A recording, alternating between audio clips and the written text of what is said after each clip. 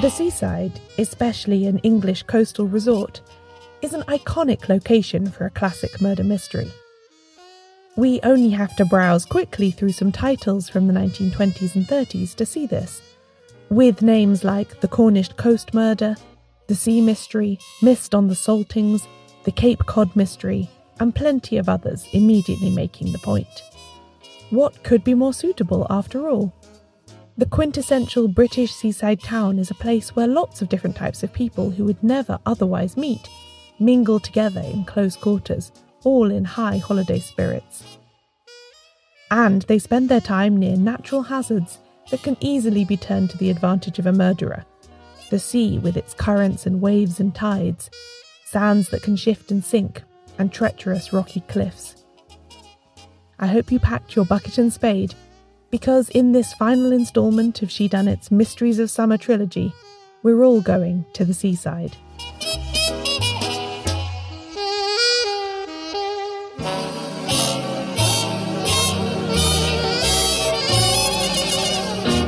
Welcome to Shedunnit. I'm Caroline Crampton. A warning before we get started. There is a brief mention of suicide in this episode. There's more information about that and a list of books to consult for spoiler purposes in the description for this episode.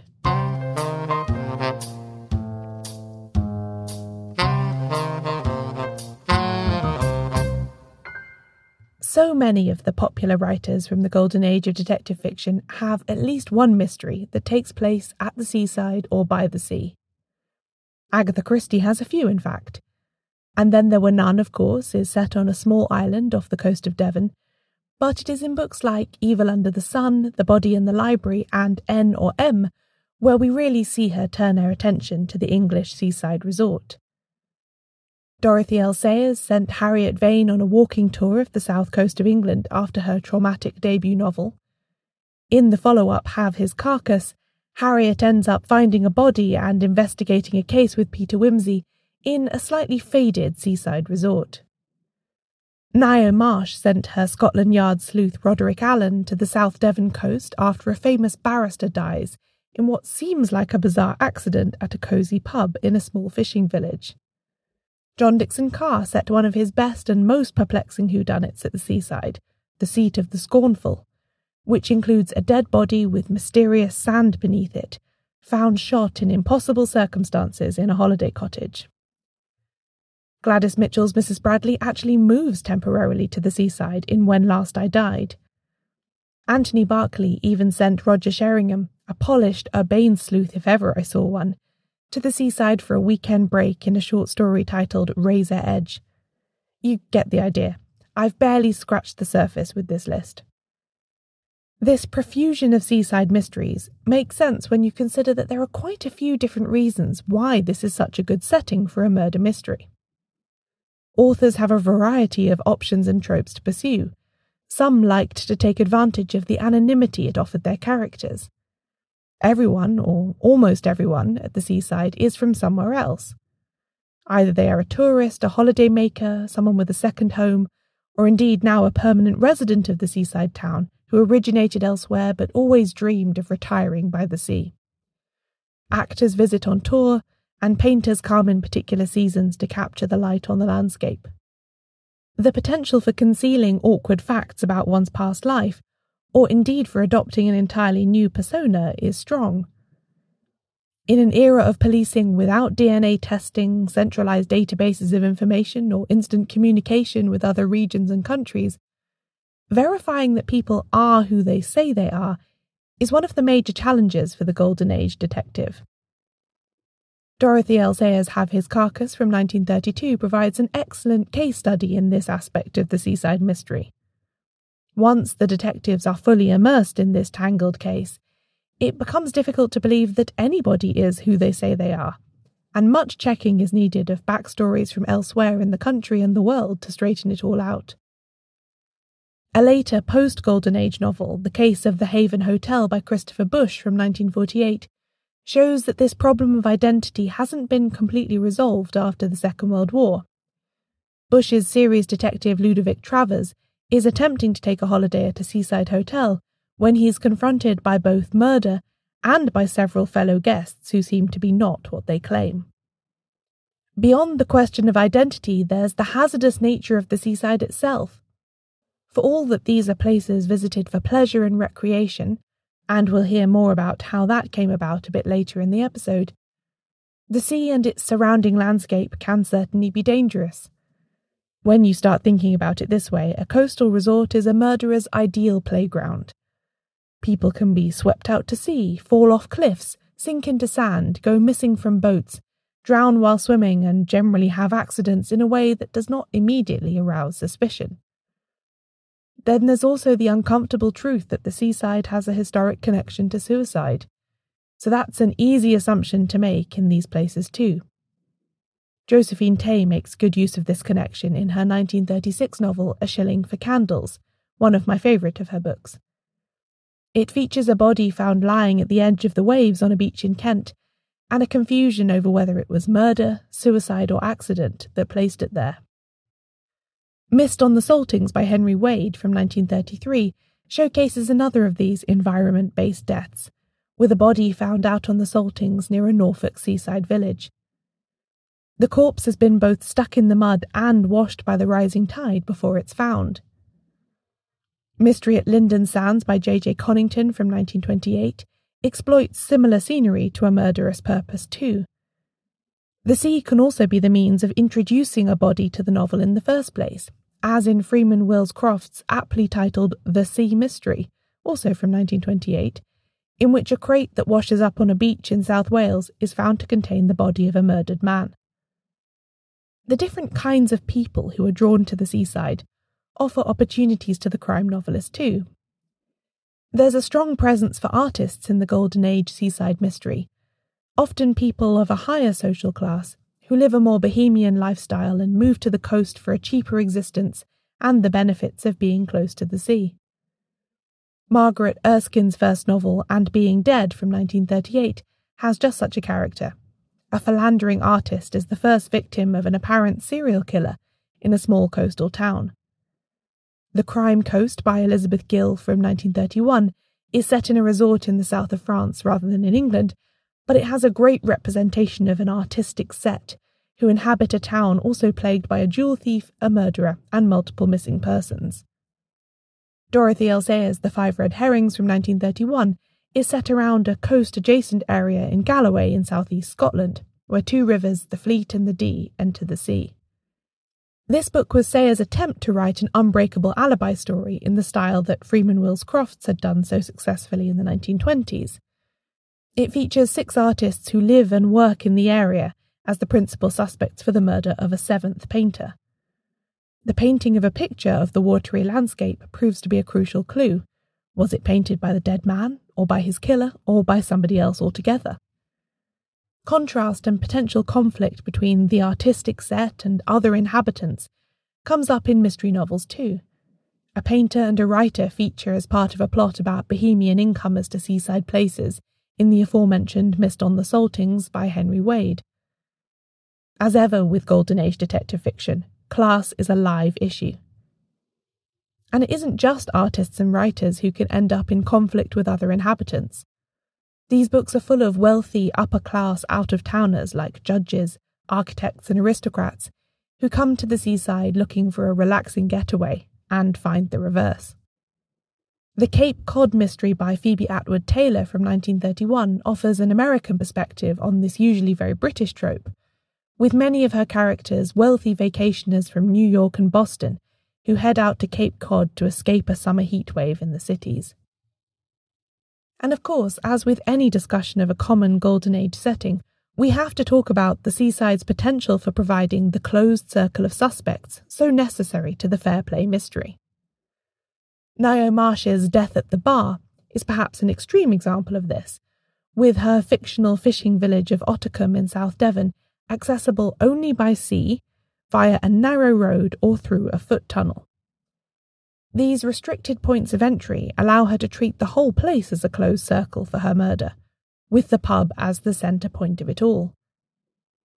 Agatha Christie's Evil Under the Sun does something a bit like this too, with the Jolly Roger Hotel occupying its own private island off the coast, modelled after the real-life Berg Island in Devon. In the novel, visitors and guests have to use a causeway accessible only at certain states of the tide or come by boat, giving Hercule Poirot both a limited pool of suspects and an easy way of checking up on their movements. Even when the geography is not quite so dramatic as in these two examples, the classic seafront hotel or boarding house can provide similar restrictions, with doors locked behind the inhabitants at certain times or exits under observation by staff throughout the night. Even though the seaside seems to allow for an endless flow of random people, which is not helpful for a Golden Age murder mystery, there are these handy ways of limiting it. The "it was a random stranger" is never a satisfying solution, and luckily I've never encountered a seaside mystery that uses it. After the break, just why was the seaside so popular in the 1920s and 30s?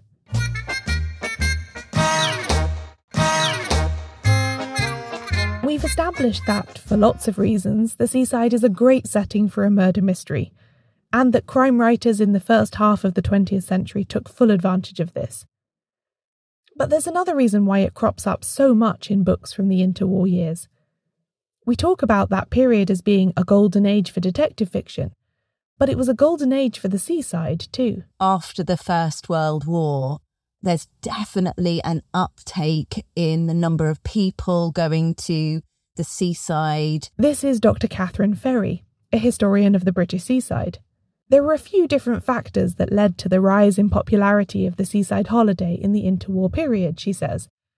And one of the main ones was that more people were just able to take holidays. Despite the depression in traditional manufacturing industries, living standards are going up for a lot of people, particularly in new manufacturing industries, and people are being able to afford more leisure time. And there is this sense by the time you get to the mid-30s of what's dubbed in the architectural press as new leisure, this sort of idea of a whole swathe of new people coming into the prospect of holiday time. And then in 1938, for the first time, there is legislation that actually gives people paid holidays. Because prior to that, it was at the discretion of your employer. So there were many people, certainly the very poorest in society, could not contemplate having a holiday. But by 1938, there was the build-up through unions and political campaigns to really try and get this as a permanent goal for everybody to be able to have some holiday. And partly that's because, I suppose, there's a recognition that the pressure of work is such, and that manufacturing, people who work in factories, it's a more mundane experience, that people should have the right to at least a week a year to let off some steam. And it's the seaside that is the key beneficiary of that, because that's where people go. At the same time, it's also becoming easier to get to the British seaside than it ever has been before, thanks to the growing accessibility of motoring. Up until the First World War, generally you would go by train. And the train network evolved out of urban centres connecting to their nearest resorts. So if you were in Sheffield, for instance, the train would take you to the resorts of Lincolnshire on that east coast. And so that's where everybody went. So there was this sort of tradition that you went to your local resorts. After the First World War, more people had experience of motor transport, driving in the war. And there were all these big sort of buses, I suppose they were, these kind of transport that then became used for leisure transport, converted into charabancs, the precursors of coaches. And motor transport really begins to make inroads into the holiday market.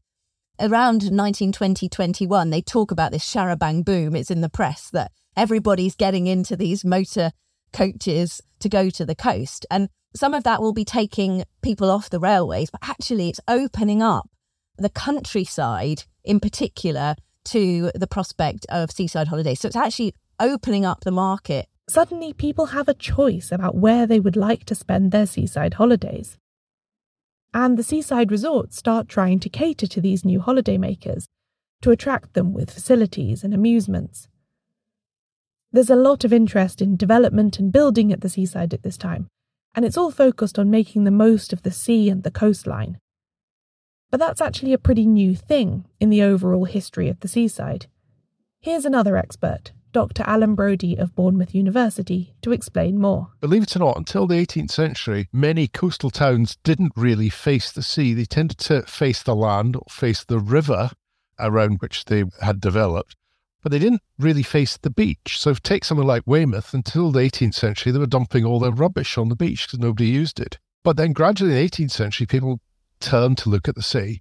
And then, of course, through the 19th century and into the 20th century, you go from just a small handful of people coming to seaside resorts and therefore beginning to have an impact on the historic environment because they need new places to stay. By the time you go through the 19th and the 20th century, a handful of people from 200 years before has now become millions.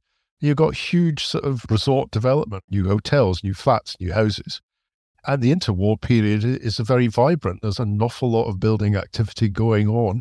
Some of it is sort of impressive Art Deco flats. But a lot of it is the suburban bungalow, and people just want to be beside the sea and live beside the seaside. And that's a really important thing in the 20th century. Architecturally, this interwar period is best understood as a game of two halves, Alan says. Well, what's interesting is that if you take the period between the two wars, it's 20 years, but it breaks down into almost sort of roughly two 10-year periods.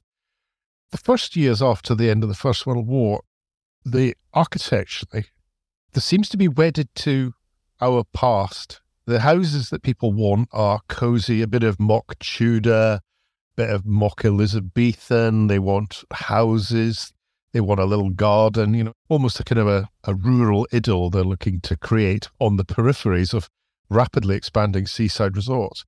But by the time you come into the 1930s, you're getting some people who wanting to go for something more radical architecturally and go from sort of modern houses, modernist sort of blocks of flats, and fantastic sort of Art Deco and modernist cinemas and entertainment venues. And so this is a really profound change, and it comes just right at the beginning of the 1930s. It filters through to the seaside.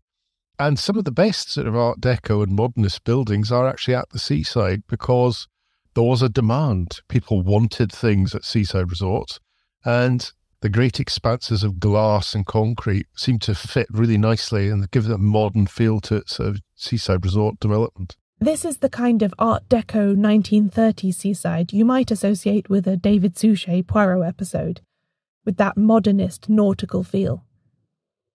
Some of the buildings are still there to be admired today. The De La Warr Pavilion in Bexhill-on-Sea, for instance, which readers of Agatha Christie's The ABC Murders might recall.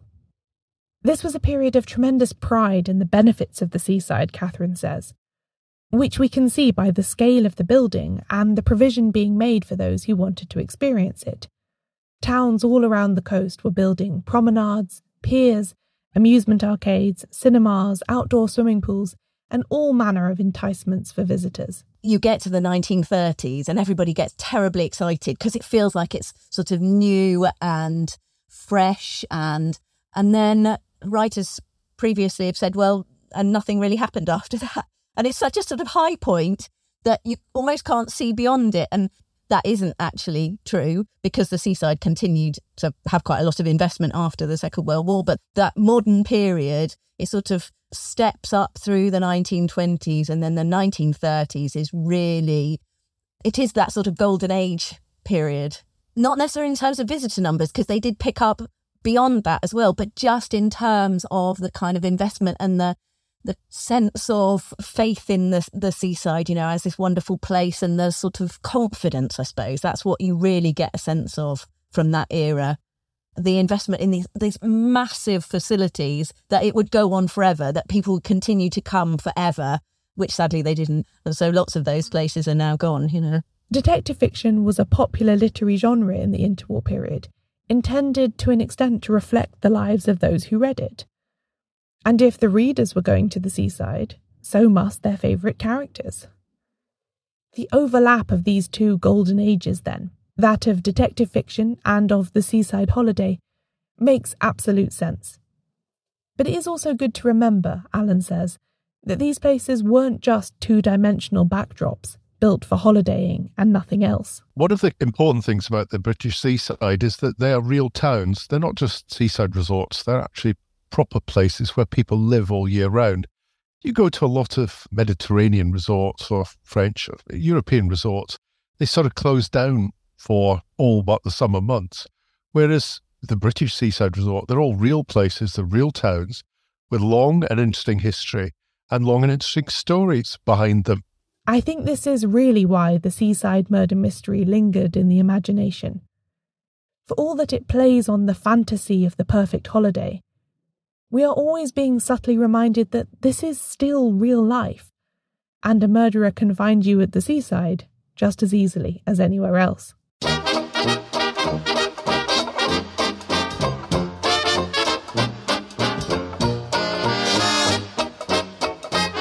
This episode of Shedunnit was hosted by me, Caroline Crampton. Thanks to my guests, Alan Brody and Catherine Ferry. You can find out more about them and get links to their work in the description for this episode or at shedunnitshow.com/murderonsea. I publish transcripts of every episode, including this one. Find them all at shedunnitshow.com/transcripts. This episode was the third and final one in Shedunnit's Mysteries of Summer trilogy. You can find the previous two also on this feed. If you enjoyed this episode and you'd like to hear more from me beyond the fortnightly episodes I make here, join the Shedunnit Book Club, where there are at least 2 extra bonus episodes every month for supporters. If you join at the higher tier, I read a mystery short story to you once a month. In fact, the one for August 2023 is a seaside mystery, Murder by Arnold Bennett. To hear that and get all the other benefits of belonging to the club, sign up now at shedunnitbookclub.com/join. Shedunnit is edited by Ewan McAleese, production assistance from Leandra Griffith, member support for the Shedunnit Book Club from Connor McLaughlin. Thanks for listening.